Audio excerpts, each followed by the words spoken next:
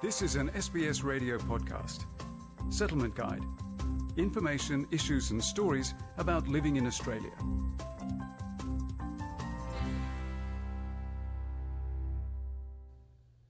Being new to Australia often means adapting to a new language, but also to new laws and possible fines.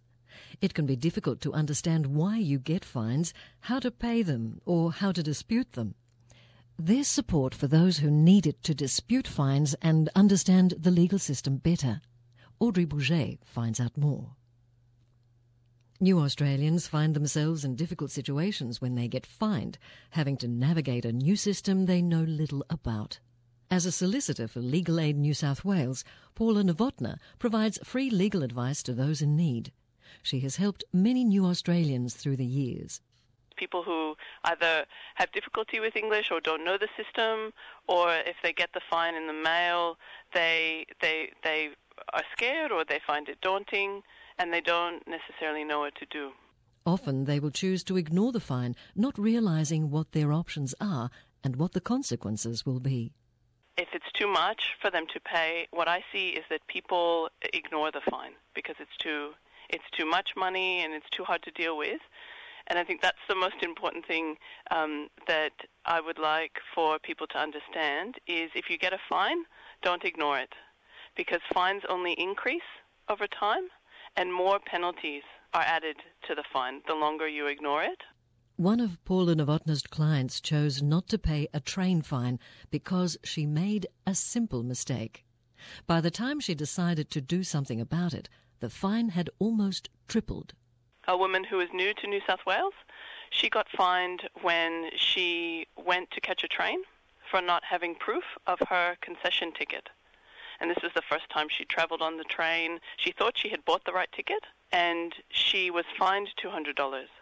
Now, she was clear that she didn't want to pay it because she had made a mistake and she had bought the right ticket. She just didn't have the proof with her at the time. And she saw me 3 years later. The fine was $565, and she had been issued with 3 property seizure orders, 2 garnishee orders, because she hadn't paid the fine. If you get a fine and you're not sure what to do, you want to fight it, or you would like the advice of an expert, get in touch with Legal Aid. There's a Legal Aid in each state and territory, with solicitors ready to answer your questions. They even have interpreters, so you can speak to somebody in your own language. Maged used to be one of Paula Novotna's clients. He moved from the Gaza Strip 25 years ago. At first, he paid all of his fines without asking questions, even when he knew he did nothing wrong.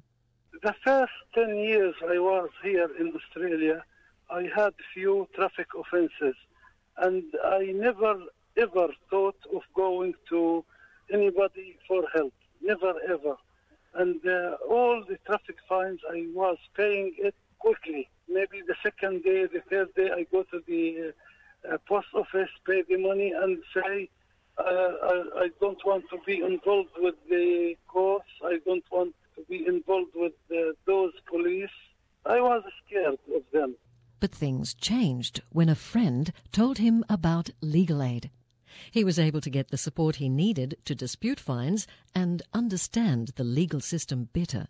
My advice to all the people who come to this country, the newcomers, the new migrants, especially from our area in the Arab land, they shouldn't be scared from the police.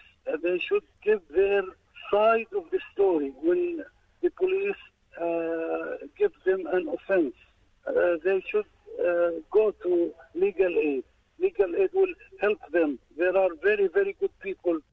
Legal Aid can also assist people in particular situations, like serious financial hardship or having a mental illness, to access special programs. It can mean having a payment plan or clearing their fines with activities instead of money.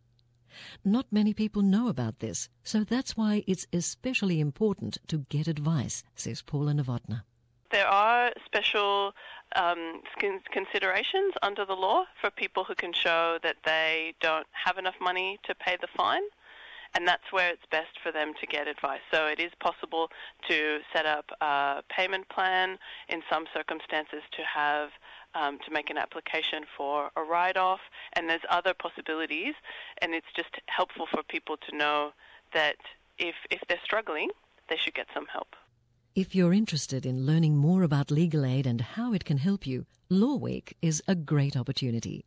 Events are organised all over Australia from the 15th to the 21st of May, where you can meet legal aid staff. In New South Wales, Paula Novotna says legal aid staff will visit libraries. In New South Wales, as part of Law Week, Legal Aid is going out to local libraries and giving free advice and information about the law.